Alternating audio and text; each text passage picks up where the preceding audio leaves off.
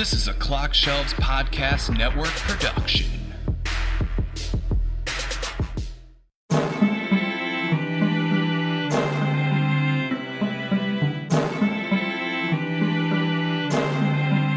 Hello everybody and welcome to another episode of Lost with Friends. As always, I'm your host Paul and I am joined today by three great friends of mine. They've all been here pretty much since the beginning. I like to jokingly refer to us as kind of the core four guys of our friend group. So why don't you guys go ahead and reintroduce yourselves? Hey, Paul.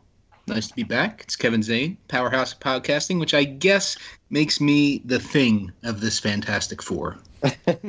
Hey, everyone. It's Jake Wolkin. Hey, everyone. It's Esteban. Welcome back, guys. We are here for an episode today that we were talking very briefly before we actually started. Not necessarily the best episode. It raises one very good question, in my opinion, kind of towards the end. But we're here for the episode Sundown, and I think this is the first one in Season 6, and it's been talked about a little on the last few episodes of the podcast, the fact that a lot of these titles and main characters of episodes kind of resembles what they were in the first season. And although this one also has Sun in it, this is actually a Sayid episode. And we were talking about how not necessarily the greatest episode, and I have to concur with that. Yeah, definitely not the best episode, but on the flip side of that, it was kind of a revelation for me. And I won't give it away right now, but as we go on with the episode, I started off thinking one thing, and then I kind of, by the time I was done with my rewatch and taking notes and everything, I kind of switched sides to the other thing. So Interesting. But do we want to just jump right into Sundown? I'm ready. All right, here we go. We start out in a cab with Sayid. He's waiting to get out, and the driver reminds him that he's going to keep paying until he actually gets out of the car. And Sayid hands him some money and leaves. He has flowers and goes to the front door, which Nadia answers. After they briefly greet each other, two children come up, one of them calling him Uncle Sayid. He explains that he was away in Sydney, which is in Australia. Sayid's brother shows up and mentions that Sayid brought flowers for his, the brother's, wife, Nadia. Nadia is married to Sayid's brother in this timeline, but Sayid and Nadia exchange an awkward glance. Sayid jokes that he'll give them to the brother before they actually exchange hellos and move further into the house. A moment later, the children are asking what Sayid brought them from Australia, and he instructs them to go looking into his bag. This is his way of distracting the kids so that the adults can talk. Nadia mentions all of his exotic trips, but he argues that he's just translating oil contracts and it's not exotic at all. His brother mentions how his own business, dry cleaning, is not at all exotic either, but Nadia comments how they've just opened a new store. Sayid's brother then gets a call on his cell phone. He and Nadia bicker about cell phones at dinner, but he takes the phone call into another room. This leaves Nadia and Sayid to discuss the letters that she apparently sent to Sayid, but Sayid never replied to. But the kids return carrying boomerangs that Sayid brought them and mention having found a picture of Nadia, their mother, in their uncle's bag. Sayid and Nadia are embarrassed, but Sayid's brother, who's heard this last part, seems slightly upset. My opinion in this is the biggest revelation is that in the Sideways, where most everybody seemed to be getting at least something they slightly want, Sayid is not married to Nadia, but she instead is married to Sayid's brother. And I don't know about you guys, but that seems a little odd to me. What do you think, Kev? Well, first of all, that was a whole lot of words for the Flash Sideways, which ultimately I think is very inconsequential. You guys can feel free to agree, disagree, but when you go back and watch this, I'm almost like kind of half paying attention through any Sideways scene because it gets to where it needs to get to, obviously. But all this stuff, it just it doesn't matter to me when I'm doing a rewatch. It mattered because you didn't know what was going on when you first watched it. But now it's kind of like, whatever. But to answer your question, you brought up in a previous episode how like Rose still has cancer and Locke is still in a wheelchair, even though there's really no reason for him to be. The Sideways was a way of testing oneself. In your theory, I believe that's what you said, right, Paul? Something along those lines, yeah. Okay, and so for me, this is kind of Saeed's way of testing himself while also trying to give Nadia a better life. I assume he believes his brother to be a good man. He wants to see Nadia with a good man, and ultimately he kind of knew, whether it be consciously or subconsciously, how things were going to end up if she was with him. So that's the reflection that I got of her being with his brother, other than the writers really just trying to mess with us with an ultimately inconsequential Flash Sideways. Yeah, I would agree. And you can see that Nadia still has feelings for Saeed, and then Saeed still has feelings for Nadia. And I think it was talked about earlier in one of the episodes, just the Flash Sideways, that is just kind of their way to either try to be better, make amends, or just straighten things out. And then to go with what Kevin said, yeah, it was Saeed thinking, hey, he's not a good enough person, so he, pushed Nadia away. But maybe that was the Sideways purpose for him, was to try to come with terms of that. Maybe he is a good person, a good enough person for Nadia. And also, Go sorry, ahead. I'm gonna let Esteban go. No, I just wanted to point out, I mean, for me, I feel very conflicted with this episode because I actually got very excited because I have fun memories about this episode whenever I watched it for the first time. And it always seems to me like it was such an exciting episode. But, as soon as it started, it seemed like very blah. Like this whole Flash Sideways scene, it's very mad to me. I mean, first of all, I was expecting a Sun and Jin centric episode, as we mentioned at the beginning, and I got a little bit disappointed by that. And this whole scene, I guess I've never been really invested in Saeed's character, and I always think that the people surrounding Saeed are a little bit more interesting than Saeed himself. I find Nadia's story very compelling, very interesting. The crazy cat lady that tortured him, I found her very interesting. Like all the characters surrounding Saeed, I find them a little bit more interesting than Saeed himself. So I was a little bit disappointed by the way the episode started, after God knows how many rewatches I've done. But yeah, this one, it didn't really click for me from the beginning. And also, one more thing is that I had always been on Team Nadia and said that it should have been her in the church with Saeed at the end. But seeing the way it turned out here, I kind of understand the way they did it. Like, she's with his brother, so it's going to be Shannon in the end. Well, and that's the thing is, there is that whole Nadia-Shannon thing, which is the question that I think this episode raises a little earlier, or a little later, I guess.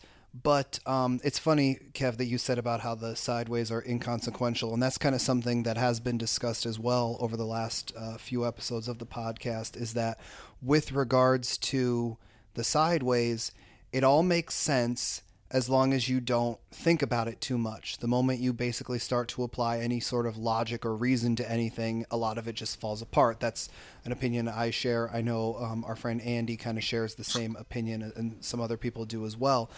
But I guess another thing is it kind of comes down to it's that question of, is the Sideways just them, or is that the real Nadia? I'm not necessarily saying whether we do or don't want to get into that is a totally different thing, but I think part of it is, like, you said, Kev, you think that he kind of set this up so that Nadia is with a good man, which is his brother.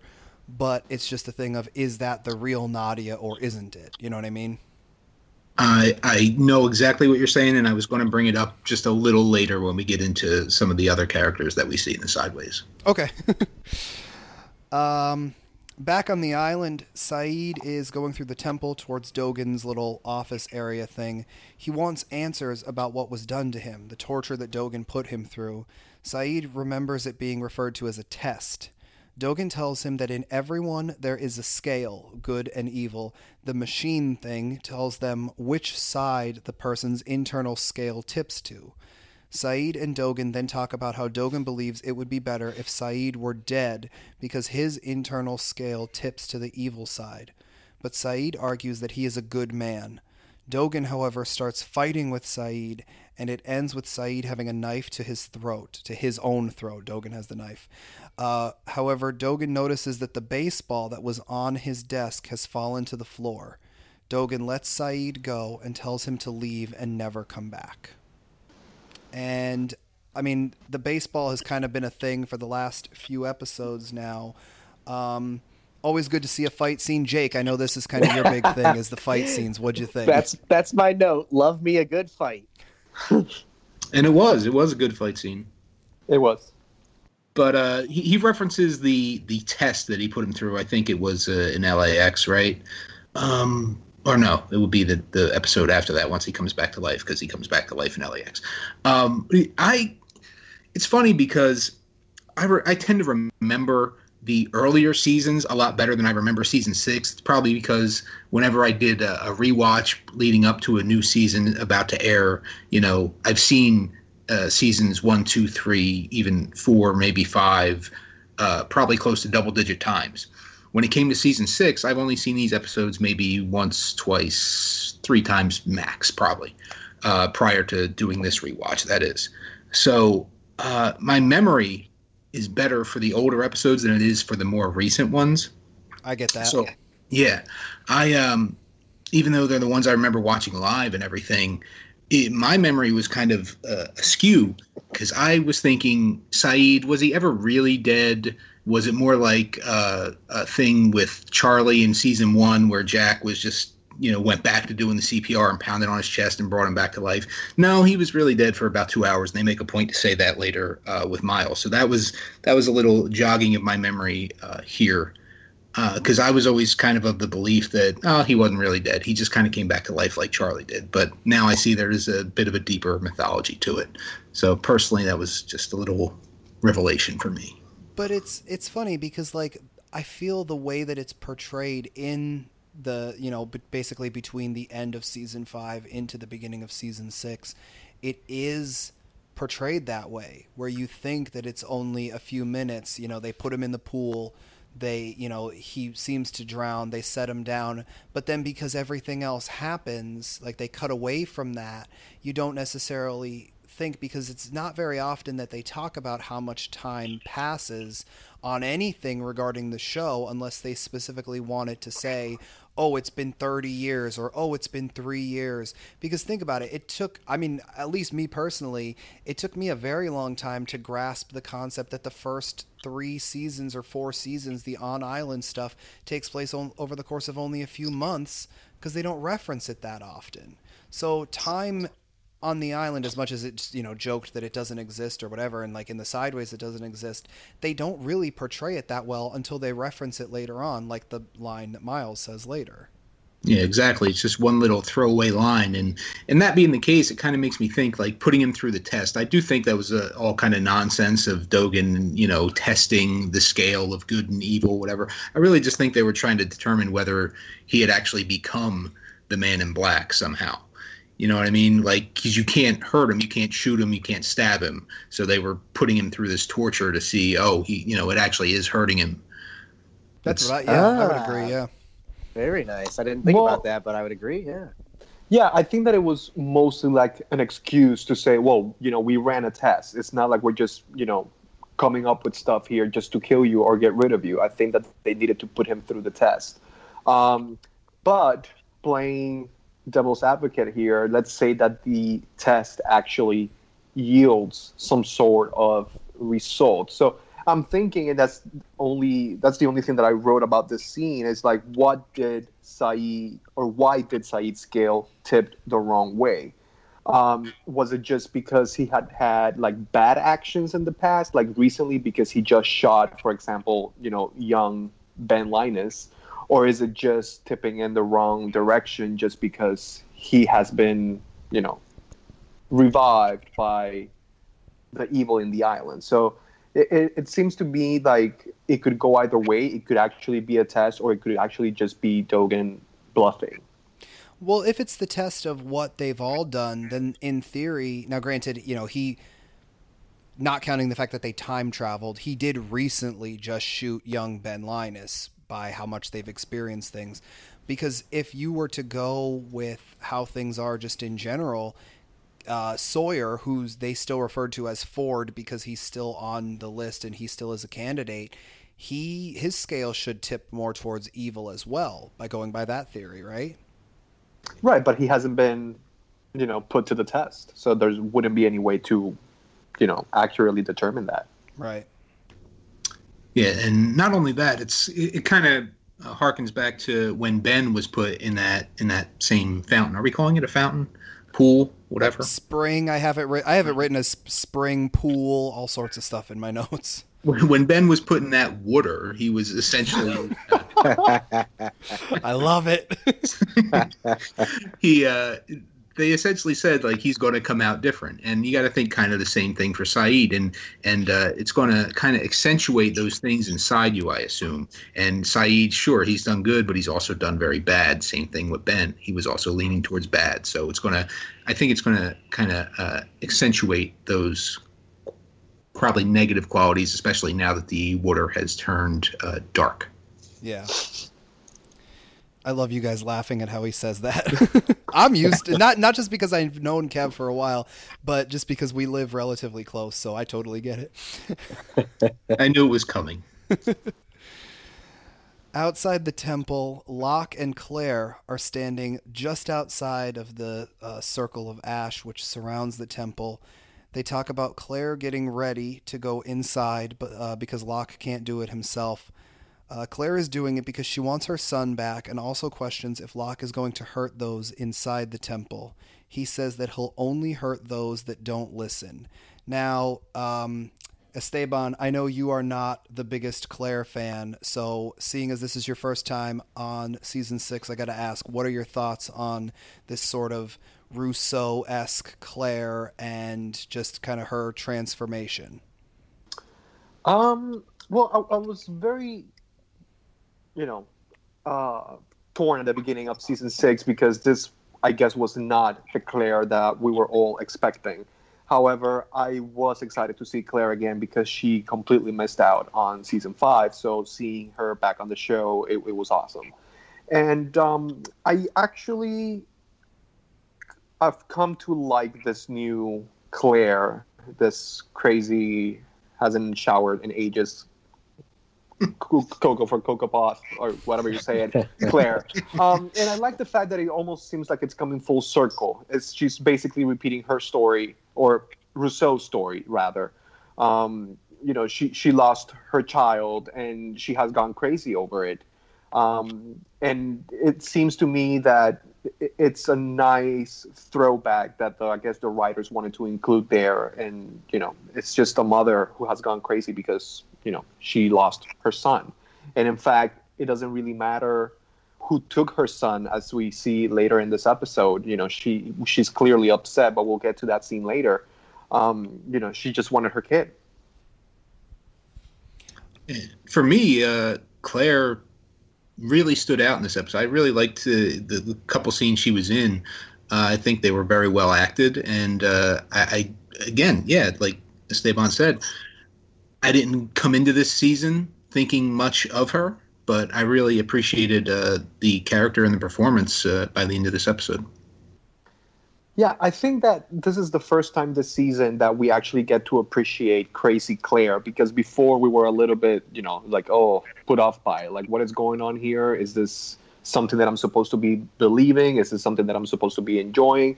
But I think this is the very first time this season, and I think the credit is, credit where credit is due. Emily did a great, job with this particular performance this season. Is it Emily? Yes. Yes. So, yeah, I think this is a standout for her. I feel like this is probably the episode where we get to see, I don't want to say the most of her, because we definitely got to see more of her in previous episodes, but that was more supposed to be jarring us, versus here we actually get to see her as almost a minion of the Man in Black. She's still like, she sings this song a little later and we'll get to that and whatever, but like it seems like now she actually has a purpose, versus in the first time we see her, she's just holding the gun. The next time we see her, she's like torturing an other, and then she just keeps saying like, oh, my friend this and my friend that and whatever. But I feel like this is kind of the first episode of this new version of Claire that we actually get to like see her and maybe try to realize what her deal is. And that's where I was going with it too, because I'm very anti-Claire even by the end of the series. But it's good to see her, definitely in season 6, these beginning episodes, because of course you do wonder what the heck's been going on with her. She did, leave under mysterious circumstances. But as you mentioned too, this was the first episode where it was almost like she had a purpose. And so, Esteban was right. Emily did a fantastic job acting it out too. And so I think it was bearable. Claire was bearable this episode. And I also want to add to that, coming again with the whole full circle, or like the resemblance with both Rousseau's and Claire's story, I feel, and this is linked to my dislike for season 6, because even though I love how the show ended, season 6 is by far my least favorite season of the entire show. Mostly because it seemed to me that they did some injustice to some of the characters, and I think Claire deserved probably a centric episode this season to sort of explain what had happened to her for the last, 6-7 years that the others, like Sawyer and Juliet spent with the others, and I'm guessing that she stayed in present time Island. And I mean, I guess we don't really need to know what happened to her, but it would have been nice to give her a centric episode. And it seems to me like they did the same treatment with Danielle. They just got rid of her just like that, even though it had been a beloved character, in my opinion, who had been there. It was a constant character since season 1. Even then, with Danielle, they even gave her a little bit of centric. It was obviously mixed in with Jin's time traveling stories, but you did get to see finally what Danielle had been explaining through the earlier seasons. So, and I can't believe I'm saying this again, I would agree with Esteban that I would have loved to see a little bit more of Claire's, the few years that we didn't get to see. Though, I mean, I'm sure it wasn't all that exciting. But from a mythology standpoint, too, obviously she spent a lot of that time with the Man in Black. So then you would have probably got to see more of that because of it. And so I would have been definitely okay with seeing that. It's nice to see that you're coming to your senses, Jake. It's a nice color on you. It's a nice color on you. I think I got too much sleep, man. I don't know what it was. And let me just say, before we move on, I do like the idea, in theory, of a Claire-centric episode. I think it would have been pretty cool to see. However, I thought the same about Richard, and we know how that ended up. Yep. The only thing I would necessarily want from a Claire-centric episode would be how she knows instantly that the Man in Black is the Man in Black. At one point in I think it's the episode prior to this, she mentions the difference between her father and her friend.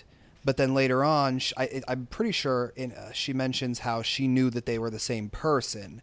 But when John walks into her tent or into her little camp area, she immediately knows that he's her friend, aka the Man in Black. So kind of how does she see beyond whatever form he's taking? That's kind of the only thing I would like. But I do find it incredibly funny because you guys join kind of everybody else so far, I think, that's been on this season, talking about how this is kind of the least favorite of most people, or very much up there in terms of least favorite seasons, despite the fact that it's the one that I would say, I believe Kev said it earlier, that we all remember 100% watching live, because no matter when you got into the show, if you were watching it live, you were almost definitely for sure watching season 6 at the very least. But it's funny how almost everybody universally says that this is not their favorite season. And I would Well, agree for a with lot that. of the reasons that were explained earlier, they kind of shafted some characters. I think, Saeed was definitely one that got shafted, and they just dropped his character development so quick. But yeah, I think that's just the overall fan consensus. Season 6 wasn't the strongest season. And not to beat a dead horse or anything, but when 50% of it, like I said, is pretty much, doesn't matter ultimately.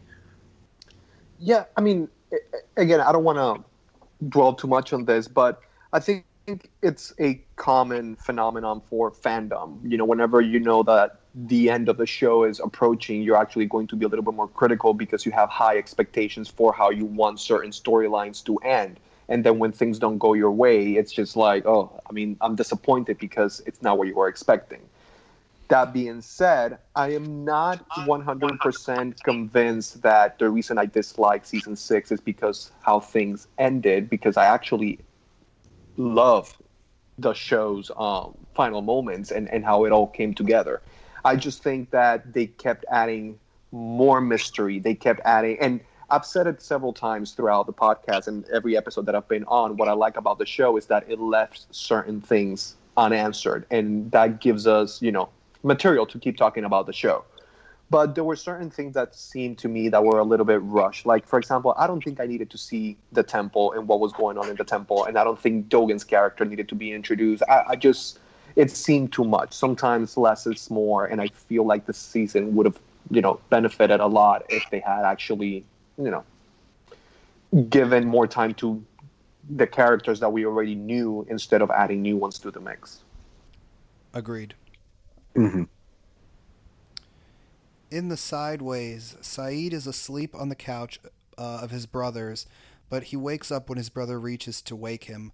We find out that it's 2:30 in the morning, but the brother needs help because he's in some sort of trouble. He borrowed money to open the second store, but he borrowed it from a loan shark, basically, not a bank. The brother wants Saeed to convince, using his interrogation skills from the war, these men that he doesn't want to pay the money to. The brother pleads with him, but Saeed reaffirms that he is not that man anymore. And this kind of goes with what I said earlier, and you commented on, Kevin, about how it is, it's the same, but it's slightly different. So this is one of those things where, he still doesn't have Nadia for reasons that we discussed earlier, but he was still in the war. He was still the interrogator and things like that. Yeah, and later in the episode, they say, or Saeed says, he has 12 years of memories, basically, of being a torturer, or 12 years since he became that torturer, that man. So there is obviously some semblance of time involved here in the Sideways. Maybe. I don't know. And I do just want to say also that when Saeed first wakes up, it seems very similar, the performance of the character at least, to when he comes back to life in LAX with the what happened. And if you notice, it's just very similar. So I guess a lot of people made something of that, how he says what happens and what he looked like coming out of that state, if you remember the theories in between weeks there. But I think it's really just how Naveen Andrews is portraying the character coming out of a deep sleep. It's pretty similar here. So, wait, going back a second about something you said, what exactly did you say about time here on this Sideways storyline or whatever? Well, time doesn't exist. Like Christian says at the end how, there is no here and now. And I believe I can't remember, one of you guys can refresh my memory. I believe it's like for some of them, basically by the time they meet up in the church, it's been like a month or two or a few weeks. But yet for like Sun and Jin, it's only like a few hours since they landed back at LAX or something like that. Like time doesn't exist. But like Kev said, there's these 12 years. I personally think that's just the 12 years or whatever amount of time that it actually happened, and he just carried that over, just that basic concept of time.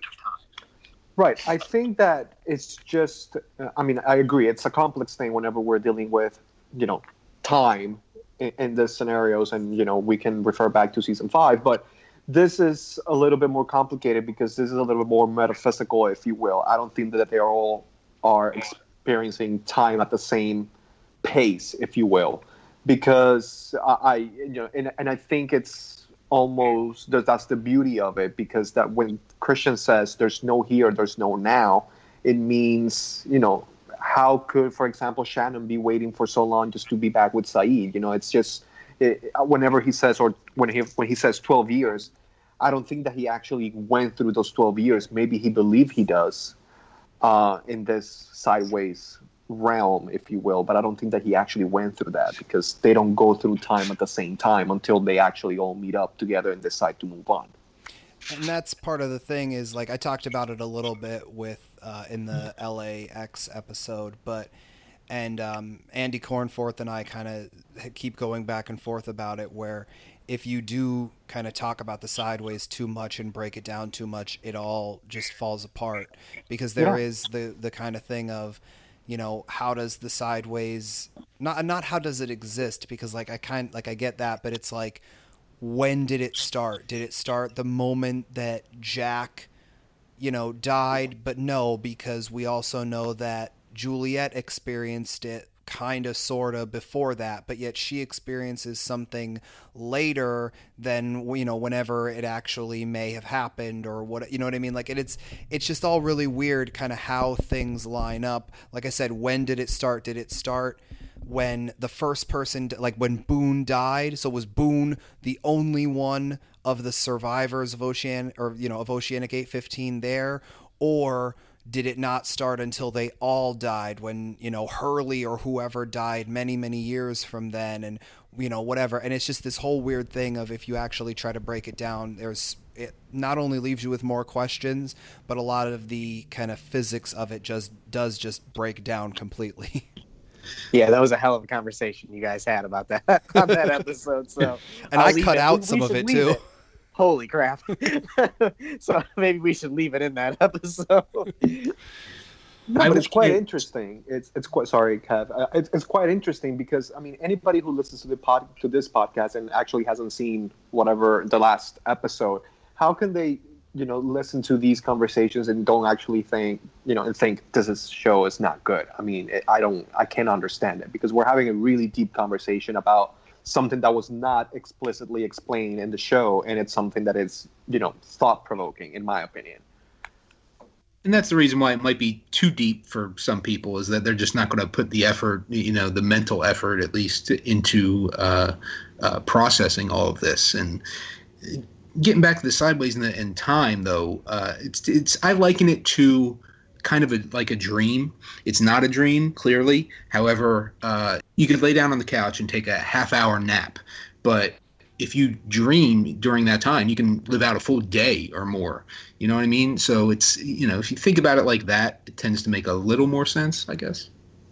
Yeah. No, I get that. Yeah.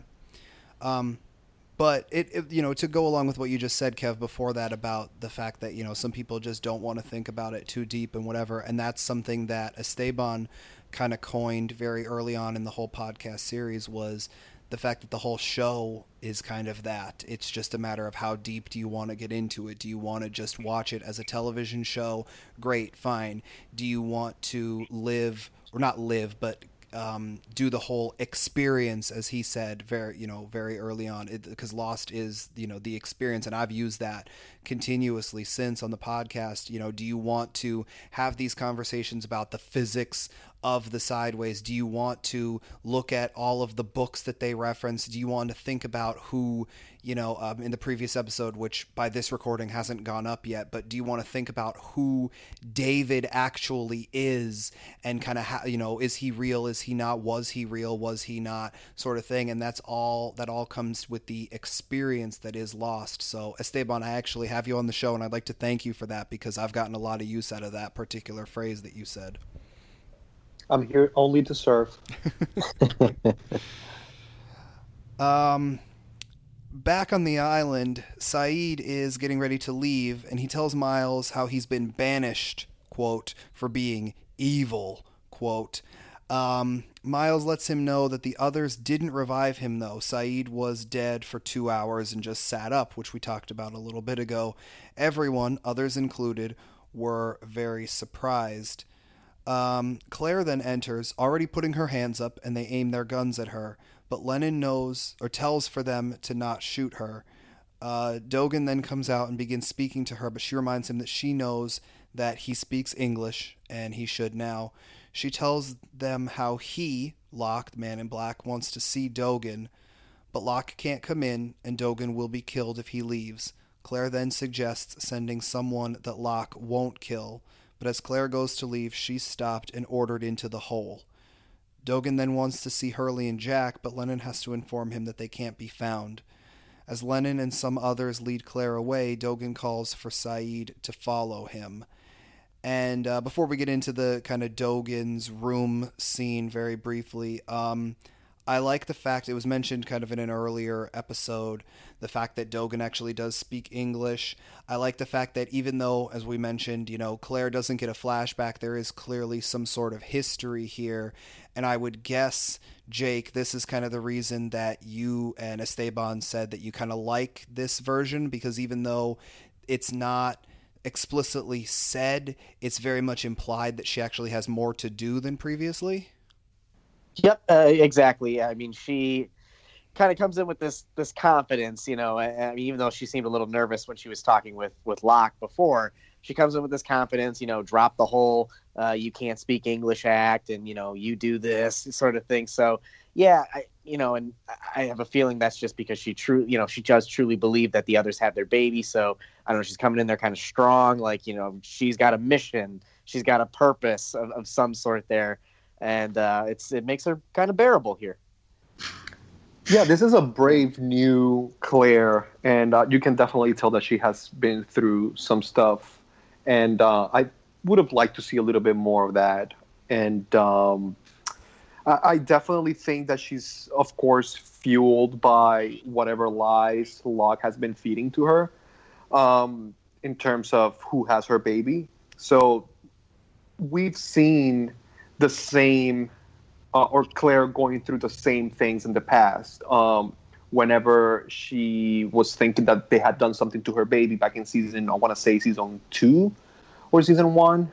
I think it's season 2 when we had like this whole maternity leave episode. Is that season 2? 2. Right. So she actually goes and she's determined to find answers about what was done to her by Ethan in season 1. But she was scared back then.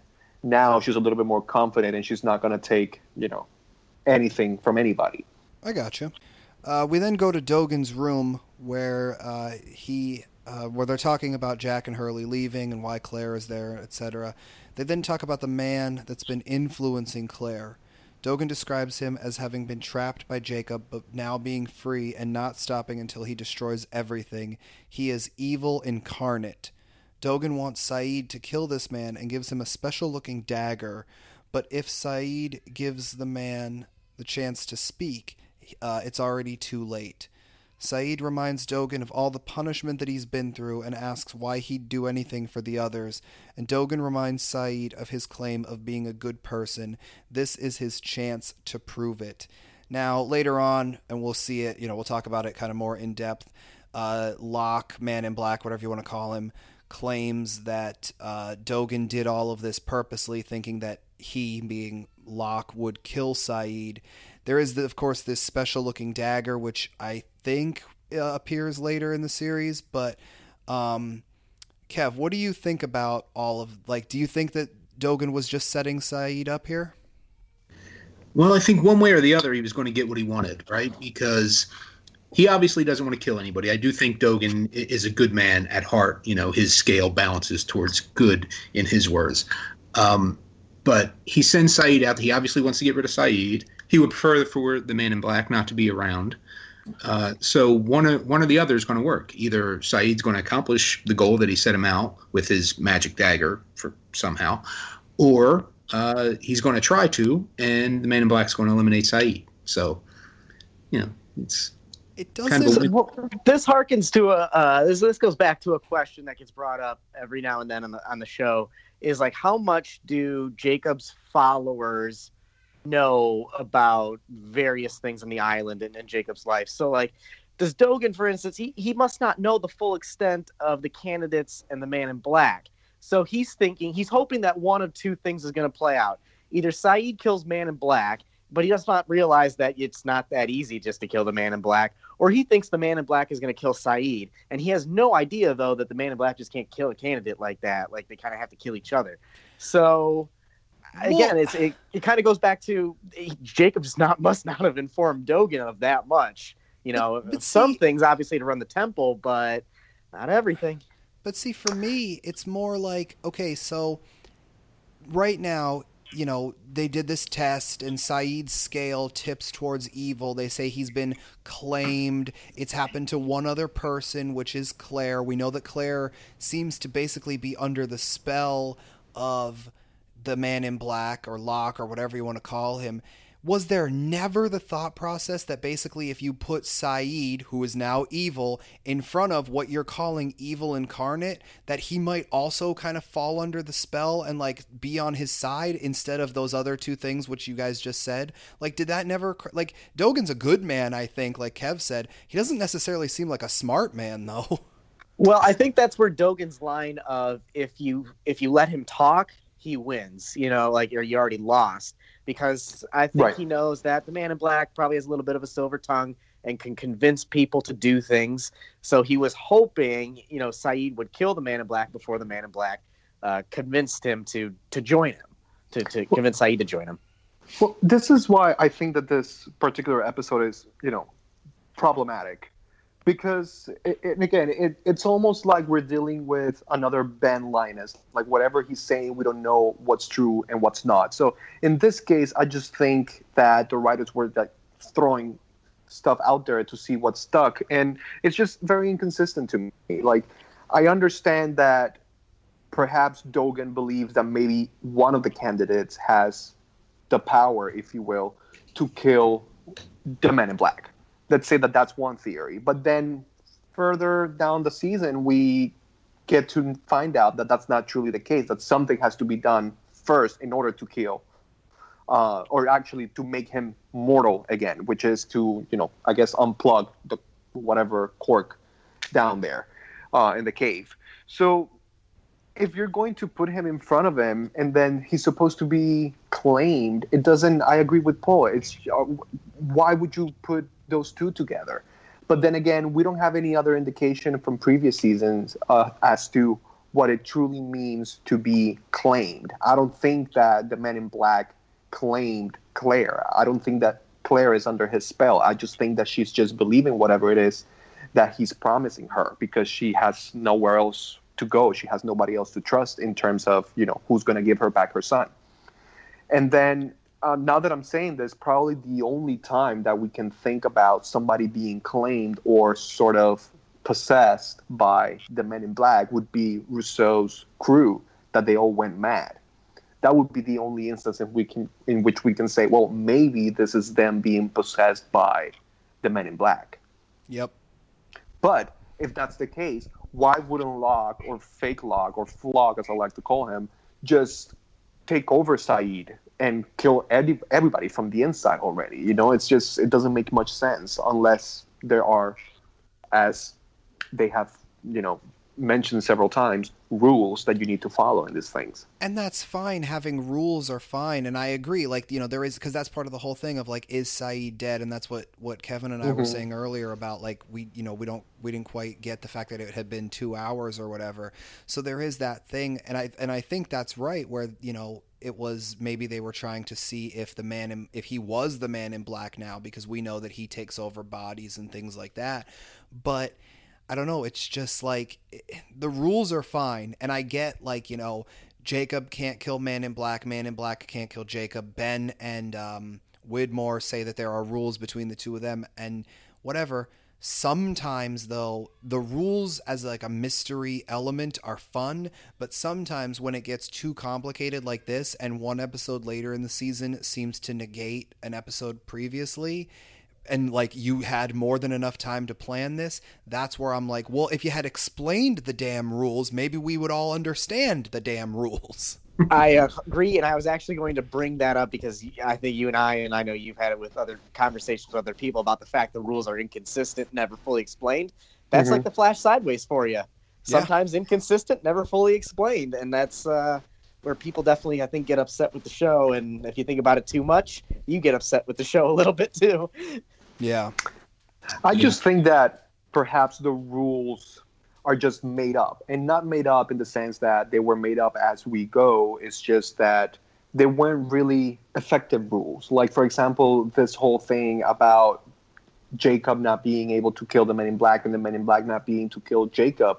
I don't think that was truly the case, and that has actually been one of my beliefs throughout the show, and I still, hold on firmly to that. I think that they could have killed each other, but they had like this implicit rule between them that they couldn't kill each other. But I think that they could have killed each other. That is my belief. Okay. Yeah, I mean, nobody likes that. No. I mean, I don't disagree necessarily, but I just don't. Jake, I don't care what you think. I only care about what Kevin and Paul have to say here. But unless you agree with me, of course, because I do like to listen to that. I think Paul was kind of pausing for me because I haven't said anything in a while, but I don't necessarily agree or disagree. I was just sitting here kind of making a face like kind of like Seinfeld over here. I don't know if I believe that. I think that's kind of, it's intentionally left to your interpretation.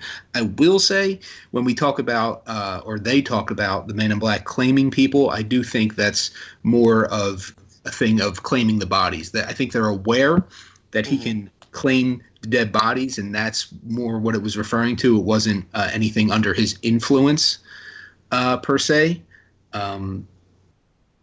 If it was, then yeah, sure. Like, okay, Sayid, Claire, Ben are people who have kind of turned dark per se.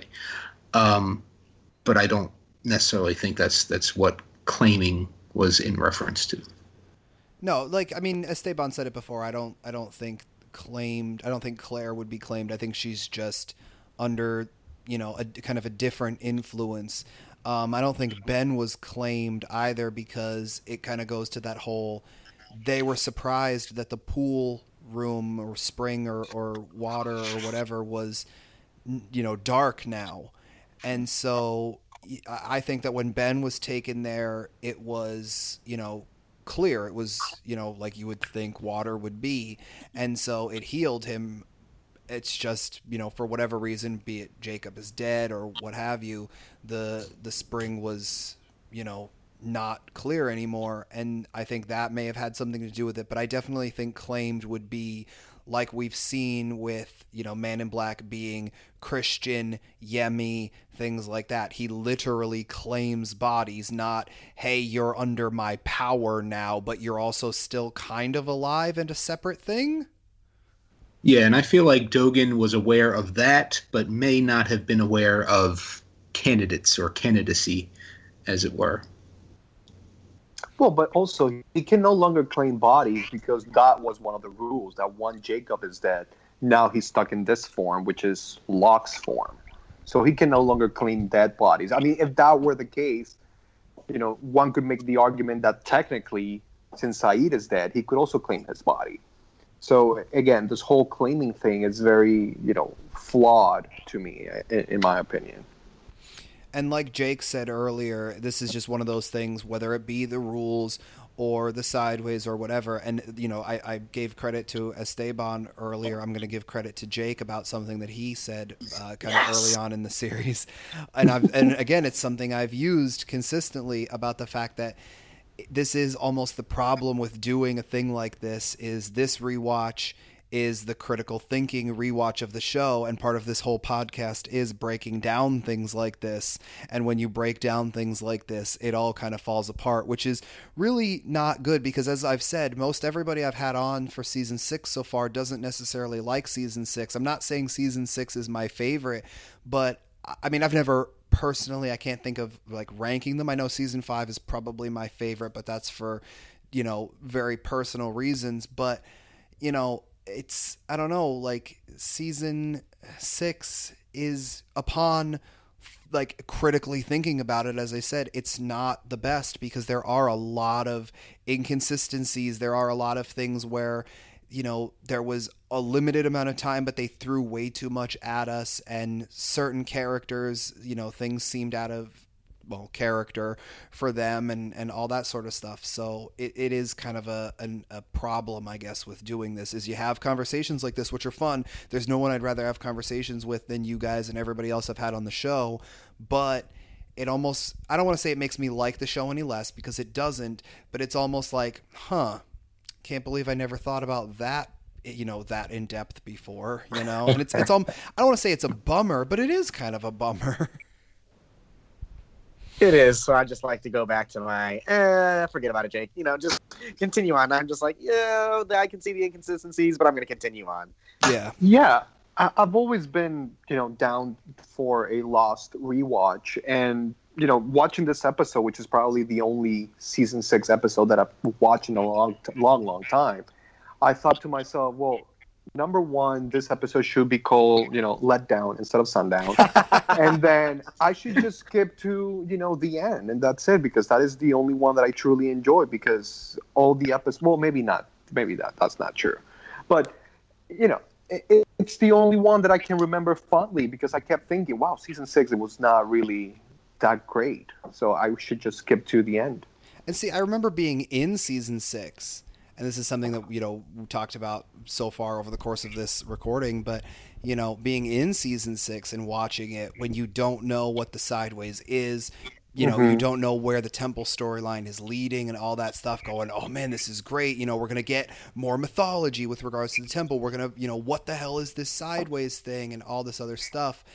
But then once it's over and once you go back to watch it, maybe a second time, you're still like, you're trying to figure everything out, you know, whatever. But basically third, fourth, fifth time you're watching it over, it's like, yeah, not so great. Mm-hmm. Have any of you watched Chronologically Lost? No. It's on my to-do list. One day I'd like to, but I haven't. Yeah, same. I'm just curious as to how and when they actually integrate the Flash Sideways. I assume it's Jack closing his eye, and then we go to all the Flash Sideways stuff. Yes, I remember reading about that, and the way they put it is just, it's completely at the end. So at the end, it's just basically like, I don't know, let's say like it's probably like 10 episodes worth of Flash Sideways, like all at the end. Okay, so I mean, it may be worth watching season 6 that way. That way you get all of the island stuff from season 6 leading up to, you know, Jack's death. And then you just fast forward through 9 of those Flash Sideways episodes. Well, speaking of the Sideways, we are back there as Sayid is walking the kids to the school bus. They ask their uncle how long he'll be there, and they comment how they like when he's there, and their mother specifically likes it too. And as the kids get on the bus, Nadia comes running out to Sayid in a panic. Sometime later, they're walking through the hospital, past Jack specifically flipping through a chart, and get to Sayid's brother, who's been badly attacked.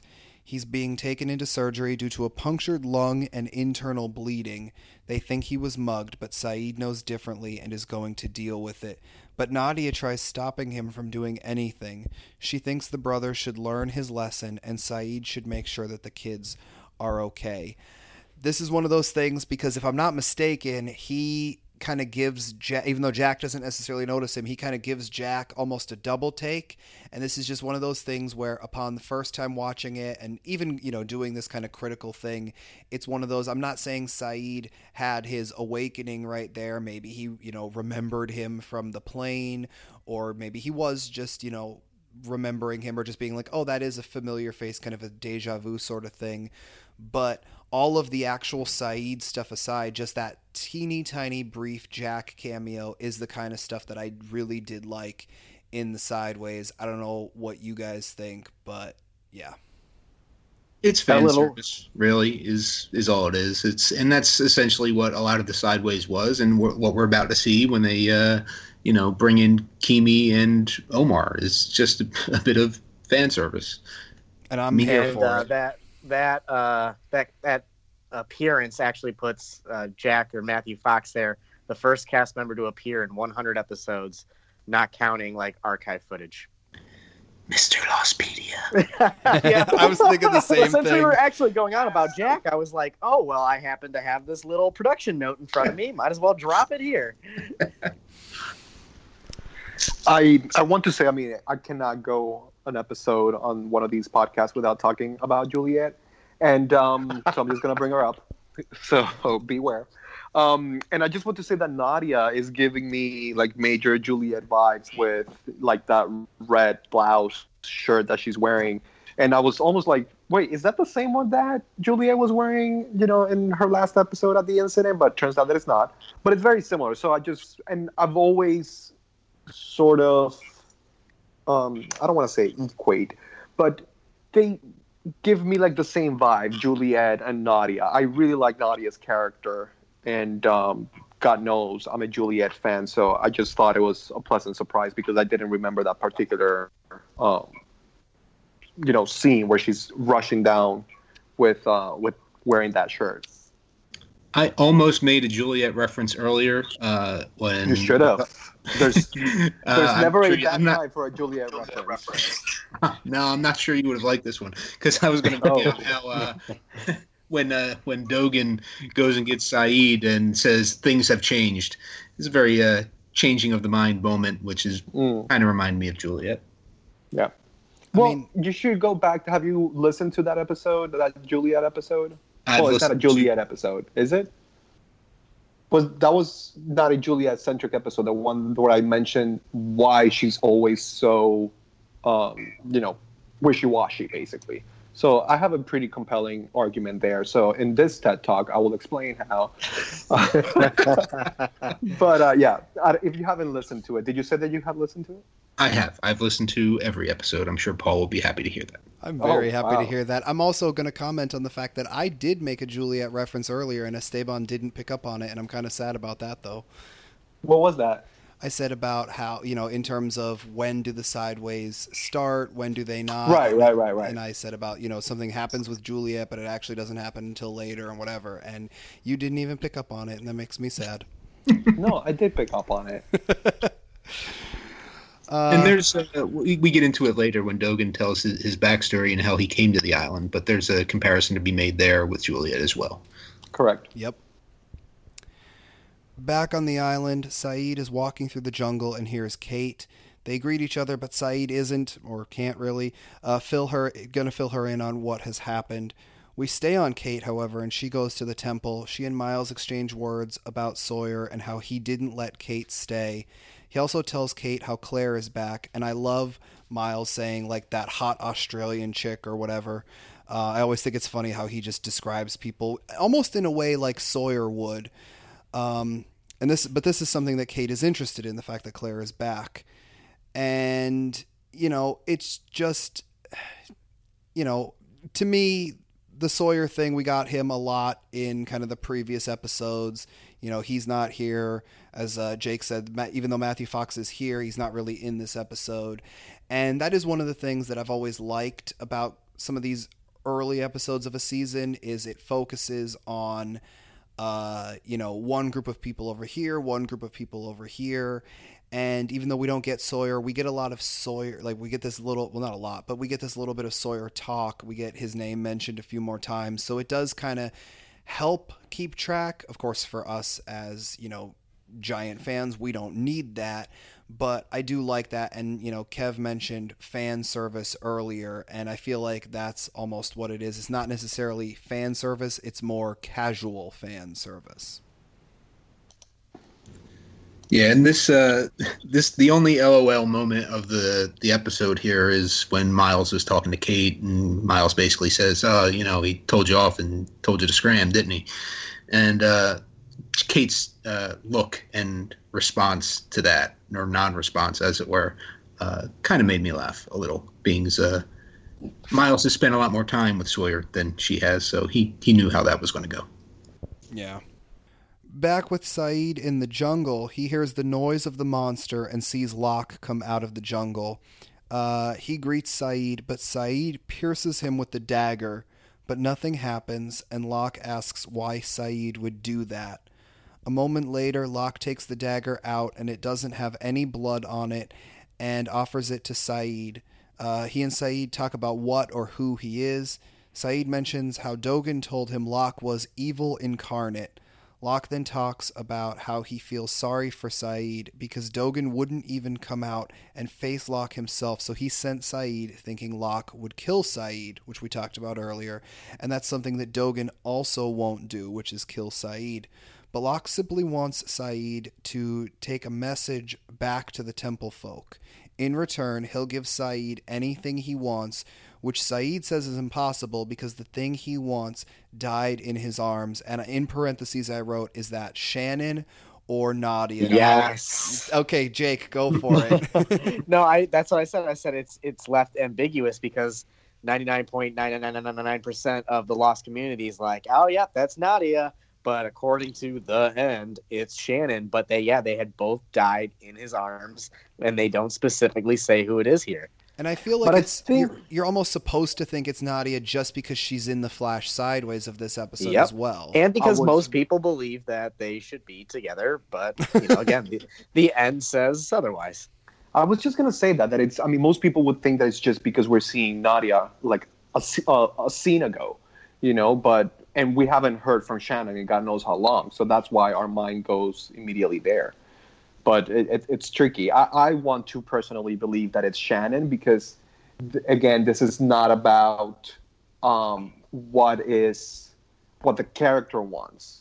To me, and that's what the whole show has been about, is what it's meant to be for the character. So, to me, the reason why Shannon is at the end at the church with Sayid is because it was meant to be that way, not necessarily with Nadia. God knows that he tried with Nadia, God knows how many times, and it didn't work out. Yeah, but, granted they didn't try that many times, but Jack and Kate tried how many times, and they were kind of each other's, even though for Kate it was very much Aaron and Claire as well, and for Jack it was his father and certain things with Locke and whatever. But for the two of them, it was also the two of them, and they tried it, and it didn't work. But yet they were also, as people would say, no Avengers pun intended, they were Endgame. Well, because it's not about how... I understand that you had to try, or they tried, and maybe things didn't work out. But again, it's just about how things were supposed to be, or how things were meant to be. I gotcha. What do you think, Kev? What do you think of the whole Nadia Shannon thing? Well, I kind of said it earlier. I came into this episode, and it's been my belief for years that it should have been Nadia with Sayid in the end. However, this episode gave me a little perspective on that. So I'm not saying it completely switched me, but I understand it a little more now that it ended up being Shannon. And also, if I could play devil's advocate for a second, I don't necessarily believe this, but it's worth discussing. When Dogen said, don't let him speak to you or it's already too late, obviously Locke gets out the hi Sayid or whatever he says, two words before Sayid stabs him. Do we think that was a literal meaning of don't let him speak to you? And if you could get to him before he says anything, then it might have worked. Or that's very, very good you bring that up. I actually started writing that note. Go on, Kevin, sorry. Yeah, was it, as Jake said earlier, that Dogen just knew, he's a bit of a silver-tongued smoke monster, and that he'll turn you regardless if you listen to him. Put it that way. Which one is it? I did start actually on that train of thought. Like when I wrote, if you could see my notes, I put MIB spoke first. Did Dogen? And then I realized no, I crossed it out, and that's when I put the note in that no, I think he was just more of a convincer, manipulator. Yeah, I think somebody mentioned it while we were recording this precise episode. I can't remember his name. I can't even remember his face. I'll send you pictures.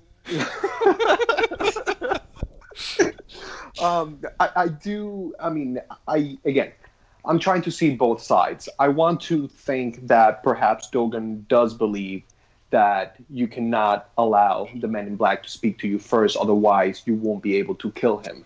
But going back, every time that we see somebody who's in a, let's say, position of authority from the others, from the other's side. You know, we've seen it with Ben, we've seen it with Richard, we've seen it with Juliet, we've seen it now with Dogen.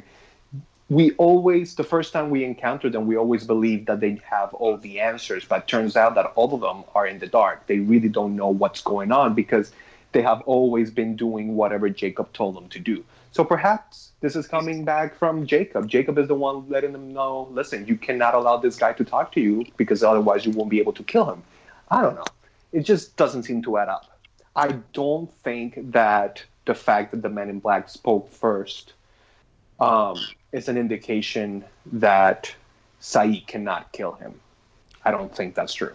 Personally, I think that's the case as well. I think it was more of a, basically, if he talks, he will eventually convince you, whether it's a short amount of time or a long amount of time. But I think that the writers specifically put that in where Locke gets those two words out just so that some people, you know... So that we'd be sitting here talking about it almost 10 years later. Yeah. Exactly. But for the record, I do agree with pretty much everything Esteban said. I was just playing devil's advocate because it makes for a better podcast. No, I mean, I appreciate that. In the Flash Sideways, Saeed is fixed. Okay, so what do we think? It's, in my opinion, if it's more than X amount of dollars, it's a vase. But, or is it a vase? How much? What would you value this? That looked like some Pier 1 import stuff. That was dope. Okay, so Saeed is fixing a vase. It's fictional anyway, because not only fictional in terms of it's a TV show, but it's fictional because like we said, the Sideways... It's a prop. It's just a little prop too. The Sideways doesn't kind of really matter. Somebody probably owns that prop. If I look through my little auction book, it's probably in there. Yeah. But Saeed is fixing a vase when Nadia comes in, and Saeed mentions how he and the kids had an unfortunate incident with one of the boomerangs. He told the kids that their daddy had an accident and that he'll be fine. Nadia gives him the update that her husband, of course, will be fine. They discuss the loan, but she reminds Saeed that it is her husband's responsibility. She then asks Saeed why he pushed her towards his brother instead of choosing her for himself, and he mentions trying to absolve himself of everything he did while in the military, and he doesn't deserve her. And we kind of covered this earlier, but the fact that he doesn't deserve her, and we said about time and whatever. And now, Esteban, over the course of this, you've said that Nadia is kind of one of your favorites, and the whole Nadia Shannon thing aside, do you think that, just in terms of regular timeline or whatever, do you think Saeed, especially you said not necessarily being a big fan of his character, but being a fan of her, do you think he was deserving of her? Yeah, I mean, I don't think that Saeed is a bad character. I don't think that he's a bad person. I think that he probably, of course he did bad things in the past, and I think that he has atoned for them. However, whenever we see those moments after he got out of the island and he actually got to reconnect with Nadia, they're both very happy. They're both very, enjoying life together until that unfortunate moment and when Nadia dies. So, yeah, I think that as long as they were happy, I think that they were both deserving of each other. Just like I think that Shannon and Saeed were, happy with each other. They kept company, to each other while they were on the island. So I definitely do think that they were both deserving of each other. I think that, there's no deserving one person over the other. I don't think that's a thing. Personally. Yeah, and this kind of is, if we want to dig deep into the Sideways stuff again, this is kind of Saeed's mental manifestation of this. And so I assume that there is some truth in that, where he believed, he ended up hurting her. She got killed essentially because of him, and she was a good person, and he did not think much of himself. He had these internal struggles. So in his Sideways that he kind of built, he doesn't get her, but it's you could make the case that he does, and the fact that he didn't put himself with her, I think, even goes to make the case more that he does deserve to be with her. It also, I think, just in terms of that, like you said, like he did kind of build this, and again, that goes into, the physics of the sideways of, who decides what and all this sort of stuff. But it also does, like, Esteban said, he's not a bad guy in terms of, as a person, as a character. And it also kind of goes to that as well, because in a way, and this is going to sound bad, but it kind of gives him the out of Shannon. Because if he had been with Nadia and whatever, and then if he had gotten together with Shannon in the end, it would be like, right, but like his sideways self is like together with Nadia or married to Nadia and whatever. But then just because it's, whatever the end is supposed to be, he kind of goes off. And so the fact that she is like taken and unavailable, it almost does kind of make that thing with him and Shannon more possible, I guess, in a certain way. But then it's also half-assed, because if he was going to go the entire way of saying, I don't deserve her, and that's why Nadia gets pushed to the brother, then why have Nadia clearly still have some feelings for Saeed? I get why Saeed would have feelings for her, but and it's still like just and again, tough to say if the characters themselves build their own Flash sideways or what. But you would think if he did have the full ability to push Nadia away into a quote-unquote better life, then he would just say, cut the tie, cut the feelings out of it. She's going to be with the brother, and that's that. Because then it would just be him being sad, pining over his brother's wife. If she's at least kind of, sort of, slightly pining over him, it's not as sad. Well, sure, but like. He must not truly, truly believe that he doesn't deserve Nadia, that there must be some sort of little part that is like, well, maybe he can redeem himself in his own Flash sideways or whatever, and then he will be good enough, and Nadia will be totally ready to be with him instead of the brother. It's possible. Maybe he's just clingy. Yeah. Yeah, maybe. Back on the island, Saeed walks through the temple and goes past Dogen to deliver the message that Locke gave him. Locke wants everyone to join him outside the temple. Jacob is dead, and none of them have to stay anymore.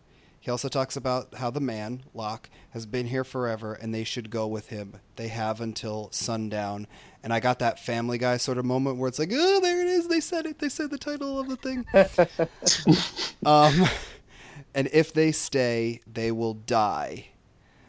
I don't know if we want to kind of talk about that brief message or go right into the whole Kate Claire thing, but I thought that was, very ominous message, but also, very straight to the point. And the one thing I like about the Man in Black is that he, as much as he, doesn't tell everybody everything, he also doesn't kind of pull punches either. He's just kind of straight to the point of like, if you stay here, you will die. What do you think, Kev? And in fact, that was an earlier note I had that I kind of skipped over. But when he's talking to Claire outside the temple, he tells her, "I always do what I say." And obviously, I put a lot of value in someone being a man of their word, and he does, for his faults, seem to be that. I went into this episode thinking, you know what? There's always question as to whether who is truly the good and the bad between Jacob and Man in Black. But by the end of this episode, it does kind of get cleared up when you find out he's a cold-blooded mass murderer. See, now that's funny you say that, because like by the end, when I remember originally watching it, and I've talked about it a little bit on the podcast about how going into the season, Damon and Carlton and some of the other people would say like, oh, just because this guy wears white and this guy wears black doesn't mean that one is good and one is, the one that you think is good is going to be good and the one that you think is evil is going to be evil and whatever. And, we don't know the Man in Black story. We don't really know Jacob's story. We've only ever heard them say Jacob and they kind of praise him, but we don't really know what's going on with the Man in Black or whatever. And just in terms of mythology, that was kind of one of the things going through my mind a lot. And almost by the end of the episode, as much as, he is, he does kill people just because like, oh, you won't play on my team, so I'm going to kill you. I kind of felt on the Man in Black side here because he is a man of his word, and there's been too much kind of wishy-washiness with Jacob and, you know, the people that he has by his side over the course of this, you know, the series, whether it be Ben, who, you know, did or did not know things, whether it be Richard or Ilana, who did or did not know things, and they won't reveal those things. Maybe that's part of it. As a fan, I just wanted to know. But it was more, Man in Black was like, by this point, by the end of the episode at least, I remember thinking, Man in Black, you know, he wants to know what, like, he wants to leave, you know, and he thinks that everybody else should leave too, and that's his goal. And if you're not for his goal, then you're against his goal and whatever. And as much as it is terrible that he just killed people straight up, I remember being like, you know what? He knows what he's doing. He seems to claim that Jacob has kept him captive here and whatever. He just wants to go home. I was kind of on his side by the end of this episode. And this is something I got to praise the powers that be on this show. They've done it, the whole kind of blending of what's good, what's bad, who's good. You know, think back. I remember this interview they did before season 3 with Carlton and Damon. They said season 3 is going to be, you know, definitely about the others, and it's going to be an us versus them. And then they said, but who's us and who's them? It's a matter of perspective. And then that kind of got talked about deep into season 3. It was a conversation Desmond and Charlie had, where Desmond said something along the lines of, hey, you know, by my count, you've killed more of them than they've killed of you. And I love that. And now it's the same kind of conversation about Jacob and Man in Black. Well, who's good, who's bad, who's got the right intentions or the wrong intentions for the what reasons, the right reasons or the wrong reasons. And yeah, you know, Jacob is, you know, a lot of people on this show definitely agree that he is not as good as we thought he was going to be. You can certainly empathize with the Man in Black, right? Because his mission is the same as everyone who crashed on that island. They're just trying to get off that island, right? So in that sense, he's kind of one of them. His means are obviously a little different. And you could certainly make the case that Jacob is a douchebag. I don't know if he's inherently evil. But if you want to, again, play devil's advocate, he brought everyone on the Black Rock to the island, technically. He brought everyone on Oceanic 15 to the island, technically. Most of those people died. And his body count, if you count those as being caused by him, is probably higher than the Men in Blacks. Yep. So, yeah. I mean, you may have flipped me back already. But the fact that we're, again, the fact that we're sitting here talking about this a decade later just goes to prove how good of a show it is. Absolutely. I wanted to make a point about something that, you know, Paul, you mentioned earlier, and I actually wanted to, you know, ask you guys what's your opinion about it, because you mentioned that you actually, you know, respected, I guess, a little the Man in Black right now because he was actually following through with his word, and he was actually going to do what he had said he was going to do. And then he just said that he actually does what he's going to do. So, do you guys believe that he had some way, some power, some magic, force, whatever you want to call it, to actually give Sayid and Claire what they wanted? Claire wanted her baby, but I don't think that the Man in Black actually knows where Aaron is. And then he's promising Sayid that he's actually going to give her whatever it is that he wants. So do you guys think that he's that powerful, or he's actually just lying to them to keep, you know, them on his side? My personal thing is, the theory goes that if he had escaped, then evil would have escaped into the rest of the world and basically everyone would die. He says to Ben later on that Ben can be the leader of the island, but the island will be at the bottom of the ocean. So he was going to keep his word. Ben could absolutely 100% be the leader of the island, but it's going to be at the bottom of the ocean, however you want to take that. My thought was, Shannon is dead. Nadia is dead, if you want to think that Sayid was referring to Nadia. How could he reunite Sayid with that person? Kill them. In regards to Claire and the baby, I'm not 100% sure. I think he did have an inkling or have some sort of idea as to where Aaron was. But again, if he got out, the theory goes that he, maybe he didn't think it or whatever, but the theory goes that he would have been evil and basically destroyed the world. Therefore, the baby and Claire would have ended up being dead anyway, but at least they'd be dead together. And that's kind of my horrific thinking about it. That's very Jin and Sun, if you think about it. They both died together. So, I guess they were reunited in death, honestly. Yeah, there was some sort of dark twist to anything he said. So that, yes, he was a man of his word. Doesn't mean it's the word you want, Yeah. Very much like Ben.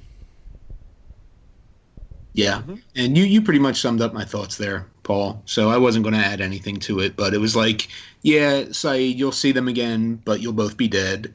And for Claire, I think he did have full intentions. Like, if he leaves, Claire leaves. And assuming they leave together, then Claire can get back to Aaron somehow. Yeah. So, Kate is walking through the temple when Lennon stops and asks when she got back and if Sawyer and Jin are there. She wants to know about Claire and pushes him against the wall to get her answers. I absolutely love that moment with her where he's like, how about you tell me what I want to know? And she's just like, listen, strong Kate. I mean, I know, whatever your thoughts on Kate are, just that moment, I kind of like it. A moment later, she is led into the room with the hole where Claire is heard singing Catch a Falling Star. Once again, a callback to her character. They talk, Kate and Claire is surprised that Kate is there, and Claire mentions the others having Aaron, but Kate confirms that she has had Aaron, took him off the island, and raised him. She describes how good of a little boy he is, and how she came back to reunite Claire and Aaron, but Claire comments how she doesn't want to be rescued or need to be rescued. Claire is very creepy as the others are trying to take Kate away, and Claire reminds Kate that he is coming and they can't stop him. Again, not, a Claire flashback. I feel like we get a little bit more of her character, though, kind of each scene that we see her in. And I know you said this earlier, you and Esteban said this earlier, Jake, but what do you think here, kind of the callbacks and even just the reference to the fact that an episode or two prior to this, she said to Jin if she found out that Kate actually had taken Aaron, she would kill Kate, but now she has that information confirmed to her by Kate herself, but doesn't seem to care that much, at least right now. Well, we know going forward that she does actually care about that. She doesn't forget about it. She ends up, making a run and attacking Kate later on. So just something she was holding on to as she was, stuck at the bottom of a hole at that moment. If you're referring to the callback to the Catch a Falling Star, God, I hate that song. And not that I knew it prior to Lost, but now that Lost is over, I'm like, good God, that's all they got for like Aaron and Claire. Like, if Aaron or Claire is going to be in the scene, that song just, I don't know, they're like under contract. It's got to be played. It's got to be sang. I don't know what it is, but whoever did that song, royalties, man, they are just drowning in royalties right now. But no, that drives me nuts. But again, though, I did still think this was a better Claire appearance. Again, she's got that mission. She just wants to be reunited with Aaron. She is under the impression up until a certain point the others have her, so she's not freaking out too much. But and then once she gets that reveal of Kate's got Aaron, like I said, it definitely something clicks in her, and she doesn't forget it, as we see, and you just know she's not going to forget it. Yeah, I definitely think that there's a reaction from Claire when Kate, I disagree with you there, Paul. I mean, there's clearly a reaction, and I think that if the situation was a little bit different, meaning she wasn't stuck in a hole, she would definitely be, kicking Kate's ass. But that's not what happens. So, or that's not in the position that she's in at that particular moment. Yeah, and there's just bigger fish to fry right then and there. Exactly. But mostly just what stood out to me is just great performances here from both Emily and Evie. Oh, is that you're on a nickname basis with her now, huh? Yeah. Yep. I have a little bit of a Sawyer complex going on here. I'll take it. A bit later, Saeed is walking through the temple courtyard once again. They got a lot of use out of that set. Good job for them. Everyone is freaking out, but Lennon is trying to calm them all down and chastises Saeed for causing a panic, but Saeed was merely delivering a message. Cindy and some of the others are heading out, and Lennon tries to get them to stay, but to them, Jacob is dead, so there's no reason to stay anymore, and they also believe they're not safe there. But Lennon tries convincing them that the message wasn't true. I want to ask very briefly, there's this whole thing of, in the message it was Jacob is dead, and they kind of say, like, Jacob's dead, there's no reason for us to stay. It's been brought up, and, I know we don't necessarily want to get too much into it, but kind of, is that the others' just existence is just kind of live on this, incredibly peaceful island where, these great things happen, no one really gets sick, and basically just praise this mysterious island figure, Jacob, and then that's kind of your existence, maybe torture some people who happen to come onto your island every once in a great while, and so now Jacob's dead, so like, okay, we don't have to stay on this island anymore? Is that kind of it? I don't quite get it. That would not be me. Like, if you told me, listen, we're going to put you in an island, you don't have to go to work, you can wake up at whatever time, Jacob, yeah, sure, he's my God. Now that Jacob's gone, it was like, you know what, I'll praise to whatever next guy is going to tell me that I don't have to go to work and wake up early and all that stuff. Even though I'm pretty sure there's still work at the island, but, you can probably just sneak off and, go to the beach or something. At least that would be me. I would get basically kicked off the island now that I'm thinking about it. But I wouldn't last very long there. But I don't know. I think they were all brainwashed at some point. We still don't know specifically to what degree, but we have seen the others experimenting with like brainwashing and things like that.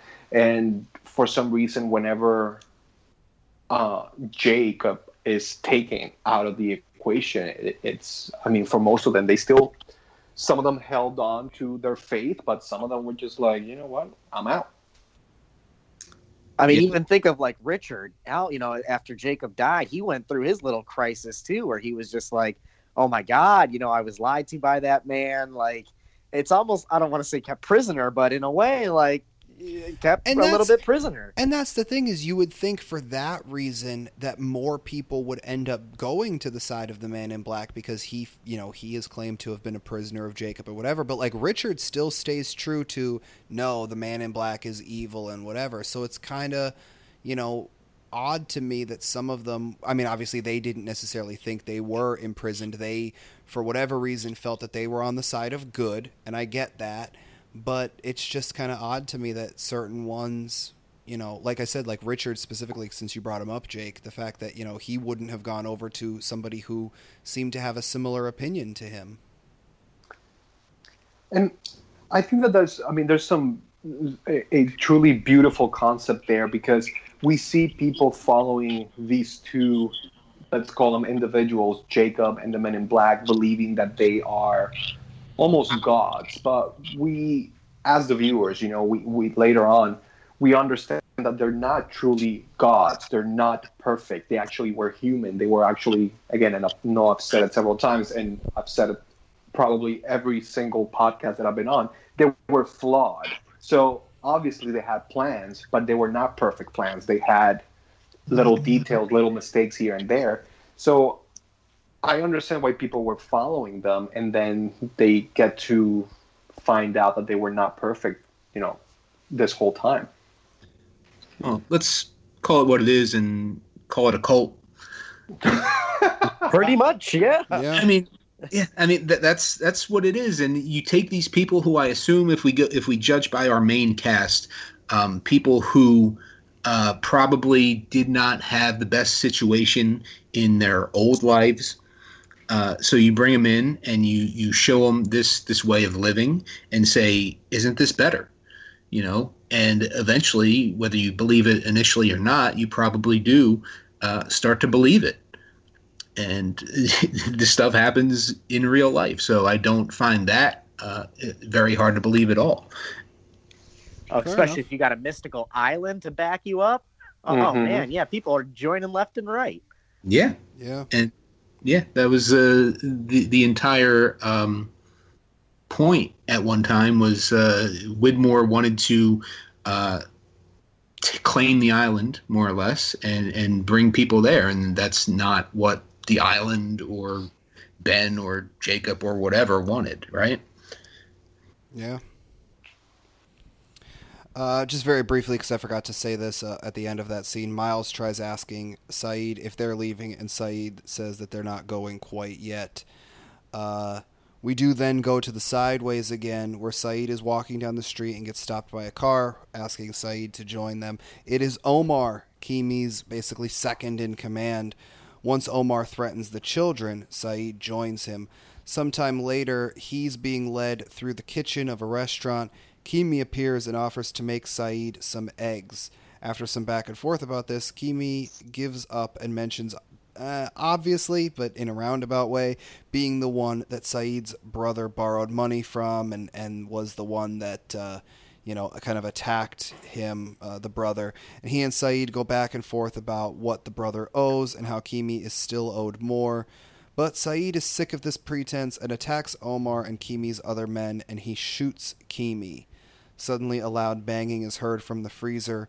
Saeed opens it, and Jin is tied up there, and Jin doesn't speak English. And Kev, I'm going to kick it over to you, because in our group chat, you specifically sent a message about Keamy and his eggs, and I'm sorry I didn't necessarily write too many notes, so I figure this is a scene that you are heavily invested in, not just because it's Keamy, but because it's food. I know you're a big foodie, and you specifically sent us this little bit, so I'm going to kick it over to you now. Yeah, I enjoyed Chef Keamy here, and I specifically would like to know how good those eggs actually were. He says he makes good eggs.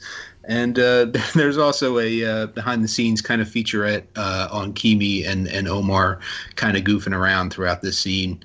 It's pretty funny. You find it on YouTube. Or the DVDs, if you want to do the stuff legally. But yeah, I did enjoy seeing Keamy, and this leads me to one of the questions I wanted to ask.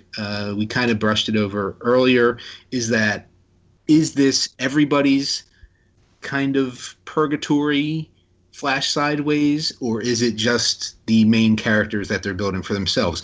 And you really have to ask yourself that, because here you have Saeed essentially killing, 3 people? Mm-hmm. So I don't think this would be their Flash Sideways. You know what I mean? So that's kind of what we lean towards this being their own mental construction. And that in itself brings up a very good question of, does everyone experience Flash Sideways, or is it just for kind of our losties here? That's, that might be a little too heavy for this particular topic, but going to answer your question, I like to think it's just a matter of, because they say, like, you likened it almost to a dream earlier, and they say that when it comes to dreams, you can't create any faces. So any face that you ever see in your dream is someone that you have seen at some point in your life. It could just be a random stranger walking down the street that for whatever reason your brain retained that face and they put it on your dream. That's why people often appear in your dreams, because it's the faces that you recognize. And so I think it's just a matter of kind of they needed background characters. And if the most important time of their lives, them being the people that are in the church, then they would, of course, kind of populate that with people that were kind of also there, that being, Keamy and Omar, who played a very vital part of things going on the island and things like that. And it's more fan service. Yep. Yeah, I think it's more fan service than anything. I'm trying to think that in the way I would justify their presence in this Sideways universe, and I'm referring to Keamy. Is it Keamy or Keeny? Keeny? Is it Keeny or Keamy? With an M as in mother. I'm sorry. I'm just thinking about the cult and Kimmy Schmidt, Unbreakable Kimmy Schmidt, but whatever. That's another story. So yeah, I would justify their presence there as just Saeed maybe getting back at them. I don't think that that's necessarily their sideways universe. Or perhaps they just died because they were evil and they were not going to go, anywhere good. I don't know how to quite explain it. Again, this is not the sideways universe. I don't think it's supposed to make much sense. It just serves a purpose. What does make sense is Kimi wearing the Rolex that Jin had. Yes. Yep. And again, that Jin thing, obviously setting up more of the future Sideways story. It plays, the fact that he doesn't speak English plays into the whole, it's the same but slightly different sort of thing, because that is one thing that he has in the Sideways, is that he still doesn't speak English and whatever. But again, kind of fan service, but kind of setting up, just more mystery of what's Jin's story in the Sideways. How did he end up here? Back on the island, Dogen is by the spring holding the baseball. Dogen and Saeed talk about Saeed's interaction with Locke and how Locke is coming. Dogen then gives his backstory, that he was a businessman once, his son died, a man offered to bring his son back, but only if Dogen would come to the island and basically manage the temple. This man was Jacob. Dogen would never be able to see his son again, and he keeps the baseball as a reminder. Locke offered Saeed a similar bargain. Saeed wants to stay as it's after sundown. He then tackles Dogen and drowns him. Lennon enters and comments that I took it as he comments that Dogen being alive is what was actually keeping Locke out. I don't know if that's a rules thing or quite how that goes, but it seems like basically another kind of made up rule that Jacob put in place or something like that. The monster noises are then heard, but I know that Esteban right now wants to make a Juliet comparison, so the floor is yours, sir. Well, I would pass it on to Kevin, even though I love talking about Juliet because he's the one who actually brought it up earlier. But yeah, there's a clear Juliet parallel here, being brought to the island and not being able to see your loved ones that you left behind ever again. So, Juliet, wherever you are, we miss you. We love you. And you referenced whether it had anything to do with Dogen's death or not, Paul. I'm going to say yes, because they specifically mentioned that Jacob gave Dogen a job. What I kind of headcanoned out of that was Jacob protects the island as a whole, right? As long as he's alive, the Man in Black can't escape, he can't kill him, whatever. I picture Saeed kind of as the proxy for Ben here, as he takes out Dogen, who was doing the job of protecting the temple. So basically, think of it as an island within the island. And once the temple is no longer protected, and that job hasn't been passed on, then the Man in Black is kind of free to come in. And that's just kind of how I logisticized it in my brain. Well, you kind of got to go with that too, because otherwise the Man in Black could have stormed it hours prior. It was specifically once Dogen was gone, then you start hearing the noises and all the action happens. So now, whether that's a made up rule or a real rule is a whole different thing. But everyone was under the belief that if Dogen is, or somebody is in that position of protector of temple, the Man in Black couldn't enter. And then once that protector's gone, he can enter. On one hand, I would agree, but on another hand, we've seen, because we saw the Circle of Ash, and we saw when the Temple others found out that Jacob was dead, they put the Circle of Ash around, and Lennon specifically says it's not to keep any of the our losties in, it's to keep him, referring to Locke, out. And we've seen the Circle of Ash as a thing. Bram used it. It was, used supposedly with the cabin and things like that. Yeah. So it's just a matter of, was it that, and somehow, some way, somebody kind of maybe like when Saeed re-entered the temple area, the within the Circle of Ash, did he just kick the ash aside so that the Man in Black could have entered at any point, and he just decided, you know what, sundown. By sundown, I will enter. And it just so happened that Sayid kind of took it as that's when I'm going to kill Dogen, or he was instructed that's when he was going to kill Dogen, or whatever. Maybe that's my own personal headcanon. Wayne, I know at some point you're listening to this. You have to decide or come up with your own. Kevin and I and Jacob, all of us, we're all waiting. But because I think it could have been that as well. It could have just been a matter of, because I think that's what happened with the cabin, was that the Man in Black just convinced someone to just kick the Circle of Ash aside so that he could take over it at some point. And same thing, we saw him do it with Bram, where he just knocked a pillar into Bram so he would leave the Circle of Ash. And I wouldn't put it past him to just tell Sayid, oh yeah, by the way, just kick a line in that thing of ash. But he just kept to his word of sundown, I'm going to enter the temple. I think Very my possible. more fun. I just think it's funny that it's been a few seasons, and we didn't really know about the temple, but we knew about the walls outside the temple. And I just think it's funny that it's now season 6 and everybody's like coming in and out like as if they own the place. It's like they're not even knocking. Like Claire came in, like people are getting out. There's going to the lighthouse. I just think it's funny that now we're here and now everybody can come and go as they please. And I just think it's inconsistent to say the least. I'm being very critical of this episode. But that's season 6 is inconsistency. And for the record, side note, completely forgot that Sayid was the one who killed both Dogen and Lennon. Same. Yeah. So the monster noises are then heard. We're then with Kate. She's trying to get Miles to run as the monster begins attacking people, and she goes to get Claire. Miles goes to a door where Ilana bursts in, asking for Jack and Hurley. Sun, Ben, and Frank are with her. I feel this is one of those things where it's just way too convenient that they showed up at this exact moment. It seemed like something out of a cheesy action movie. That's just me personally. They then start to get moving. Ben goes after Sayid. Ilana leads everyone else elsewhere.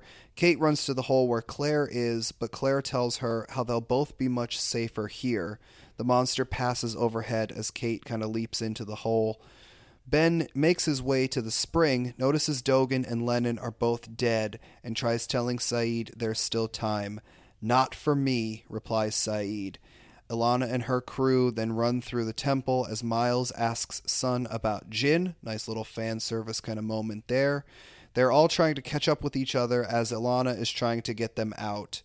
A passage opens, but we then see Claire, Kate, and Sayid slowly walk outside to join Locke and the others that joined him, the ones that weren't slaughtered by the Man in Black. Locke then begins to lead them away. And that is my final note for the episode. Sayid's smile when he sees Ben, and Ben's reaction, gold. Yeah. Right? Mm-hmm. And, go ahead, finish. No, go ahead, finish. No, I just want to know, I mean, I know they had more plans for her, but how does Ilana know so much? Like, she shows up right at the right moment. She knows everything that's going on. Like, they really needed to explore her character a little deeper. Well, they should have just went with their original plan of she's Jacob's daughter. Yeah. I would have probably been more inclined to believe that. Yeah, what I wanted to say earlier, it's, piggybacking on one of your comments about Sayid's smile.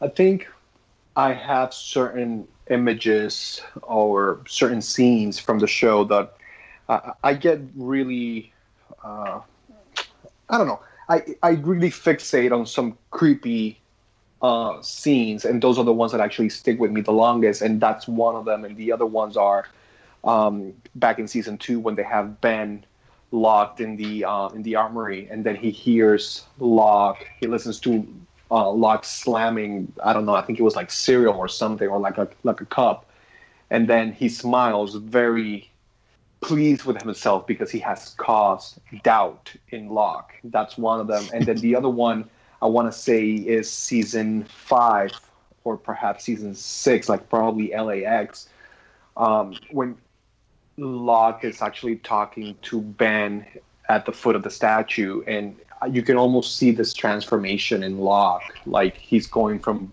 good to evil. So this is one of those scenes when you see that's just great acting, and I think perhaps them three are one of the best, or the three best actors that the show had, male characters at the very least. I think they were great.